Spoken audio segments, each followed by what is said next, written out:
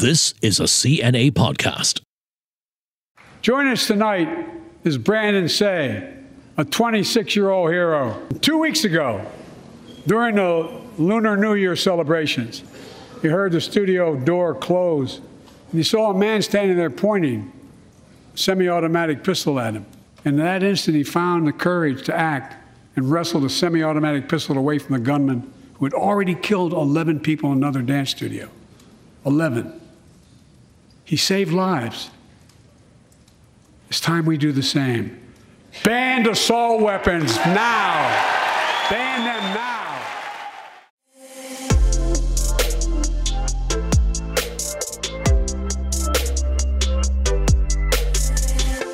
President Biden has called gun violence in the United States an international embarrassment, and in his State of the Union address, vowed to do something about it for good.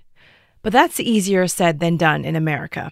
I'm Teresa Tang. Welcome to this episode of CNA Correspondent.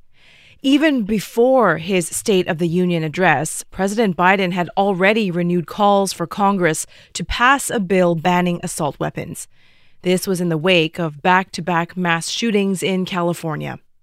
Correspondent Ira Spitzer covered those tragic incidents, and he joins me to talk about the complex issue of dealing with gun violence in the U.S.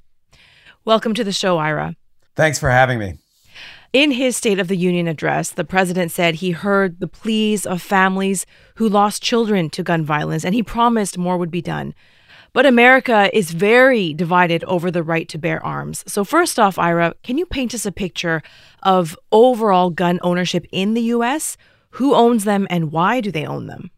So there's no definitive gun registry or registry of gun owners in the U.S., but it's believed that the number of firearms in the U.S. is close to or exceeds 400 million, which also is more than the U.S. population. So there are more guns than people, almost certainly in the United States. And in terms of household gun ownership, according to a recent Pew Research survey, about 46% of Americans report that there is a gun in their household, including 33% of all Americans who say that they personally own a firearm. So as those numbers would indicate, it is not an unusual thing at all for Americans to own a gun or to have a gun in the household. Now, certainly different households and regions are different, but that is the overall picture. And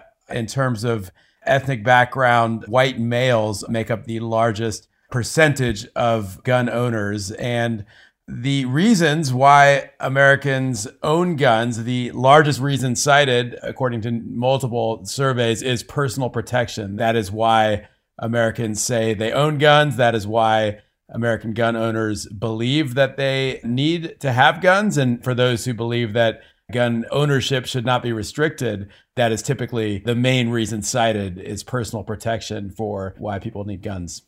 It seems ironic, though. Is it protection from other guns, which is why people have their own guns? Right. This sort of vicious cycle that the U.S. can't seem to get out of is the fact that because we all know that so many guns are out there, and as I just mentioned, close to half of American households have guns. So because of that, then the fear factor, of course, is increased by others who think, oh, well, if so many people are armed, and I'm not armed, then that puts me at risk. But of course, that sort of begets this vicious cycle of, in many cases, violence, where a dispute that in many places might escalate into violence, perhaps a fist fight or something like that. But when you have two gun owners, suddenly the potential for a homicide becomes very real. Yeah, exactly. Okay, for the purposes of our conversation, let's define a mass shooting as an incident in a public place where more than 3 people are killed. That's how Statistica defines them. And they say the state of California has had the most mass shootings in the entire country since 1982. You are based in the Golden State, Ira, and as I mentioned earlier, you recently covered 2 terrible incidents. One in Monterey Park, where 11 were killed at a dance studio, and then just 2 days later, another 7 murdered at Half Moon Bay. People and the places appear to change, but the storyline essentially is the same. Can you tell us what is covering gun tragedies in the U.S. like as a journalist? Well, you sadly become somewhat numb to the situation because, for one, it does happen very frequently. You just mentioned there, just in California, in the span of a few days, I was actually in Monterey Park, which is east of Los Angeles, and then immediately rushed north to Northern California near San Francisco, where I am now, to Half Moon Bay to cover yet another tragic mass shooting. And the stories of the people who are affected, just unbelievably sad. These mass shootings, no one would have any idea that something like that was about to happen, both in the location they're in or in the wider community. In the example of Monterey Park, I talked to numerous community members there. That's a largely Chinese and Chinese American community in Monterey Park. They considered it a safe place, a place where gun violence wouldn't usually reach them. And that's one of the reasons they chose to live there. And to hear how that peace was shattered, people who had friends who lost their lives, family members, of course, in some cases, it's just a tragedy. And it is a preventable tragedy, of course, in many of their minds, because of the issue of whether it's gun owners or gun control and the lack thereof, or of mental health and the lack of access to treatment by some of these perpetrators. The feeling is among the victims, families and friends, that these are preventable tragedies. But by the time you've arrived as a journalist, it's too late. None of that necessarily matters because they've had this carnage in their community. So it's very difficult. I remember in 1999, I was in high school, and that was when the Columbine shooting happened in Colorado. And at that time, people were saying, this is a once-in-a-generation incident. But sadly, clearly, that's not the case. We've seen it happen time and time again. An op-ed piece in the LA Times recently described gun culture in America as deranged, but others say, look, guns are a source of pride and they actually represent family values to us. Help us make sense of this, because for those of us looking outside in countries where guns are not allowed, it's very perplexing. Why are guns such an entrenched part of the American identity, despite the many tragic incidents there are? I think when you talk about guns and gun ownership in the U.S., you have to really start with the Second Amendment in the U.S. Constitution. And the Constitution lays out a number of inalienable rights. And the Second Amendment to the Constitution is the right to bear arms. So gun ownership and the right to gun ownership is literally as old as and as entrenched to the founding of America as anything else. So that legally as well as culturally does create a different relationship with guns than there exists in most other places. Building onto that, of course, with the history of the U.S. over the last couple of centuries and settlers, for example, moving west, where having a gun was seen as essential for protection or for hunting and was not abnormal in any way. But then as cities became much bigger and crime became a problem, suddenly those guns were, as we've just discussed, used more and more for criminal activity as opposed to protection from animals or hunting or things of that nature. So I think culturally, there's that historical aspect and the constitutional aspect that comes into play.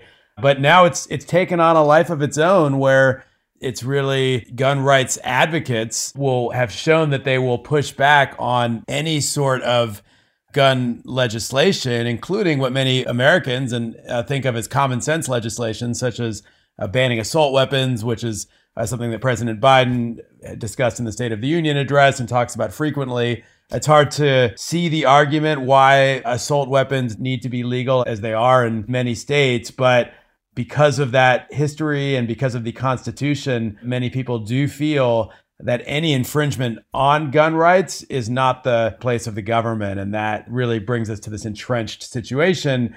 But often policy changes do not happen because of the political divide in the U.S. Congress and just in the U.S. generally. Yeah, and some argue the trajectory of a mass shooting is always the same. It takes place, questions around how something like this could happen, calls for change, and then inertia. So we want to know, why does the cycle keep repeating itself? We're going to explore that with Ira right after this.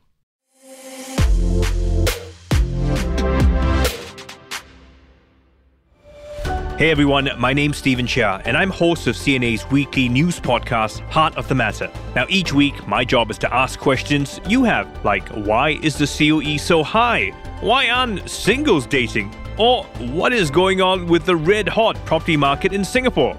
If you want the views behind the news, then tune in each week as we get to the heart of the matter. We are on the CNA and MeListen apps and wherever you get your podcasts. Hit follow or subscribe so you don't miss an episode when it drops.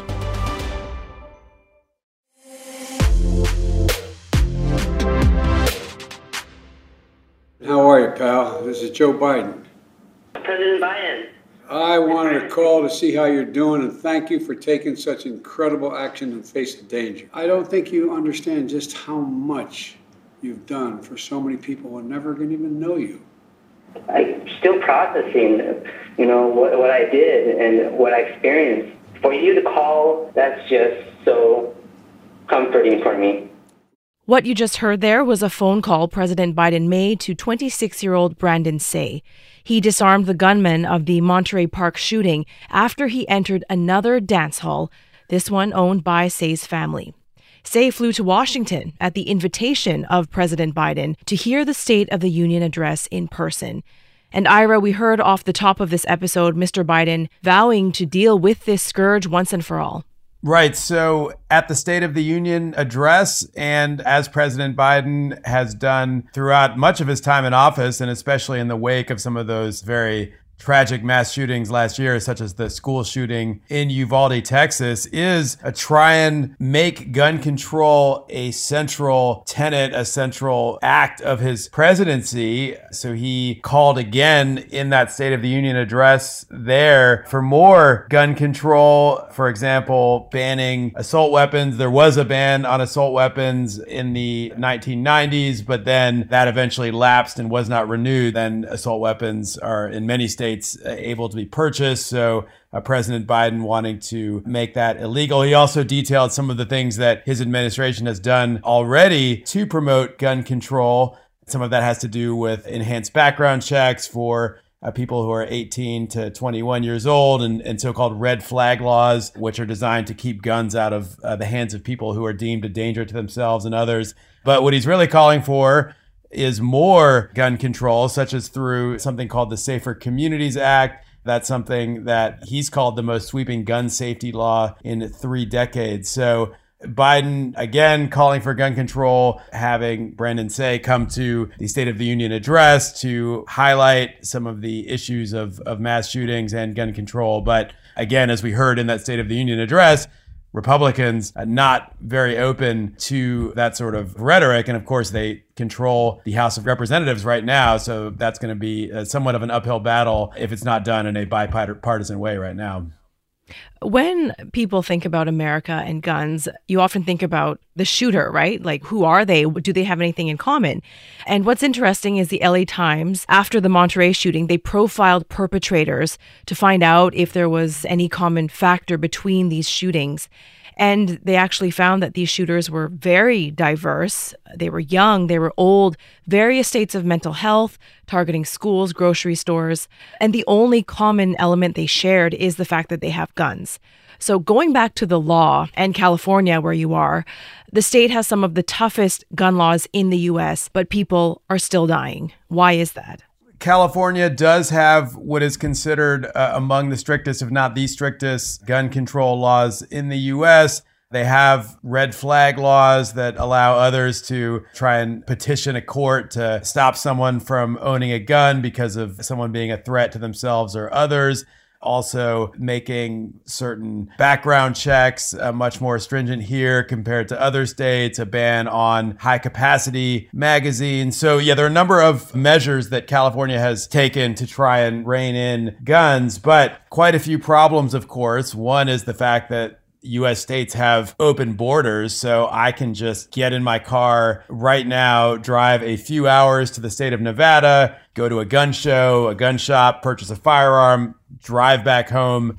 It's very unlikely that I would be stopped and searched, and in fact, that would likely be illegal without probable cause. Wait, so you could just walk into a store and buy a gun? I can likely walk into a store and buy a gun. There may be some hoops I have to jump through in Nevada, but they're much less than what I would have to do in California. And then I can simply transport that firearm back. And yes, it may be illegal under California law, but that is, for many of the people who have guns here, that has not been a deterrent. Another issue is many of the gun control laws that California and other states try to enact can be declared unconstitutional by the Supreme Court. And that's something we saw happen last year with a concealed carry law that New York State wanted to enact. That was declared unconstitutional by the Supreme Court.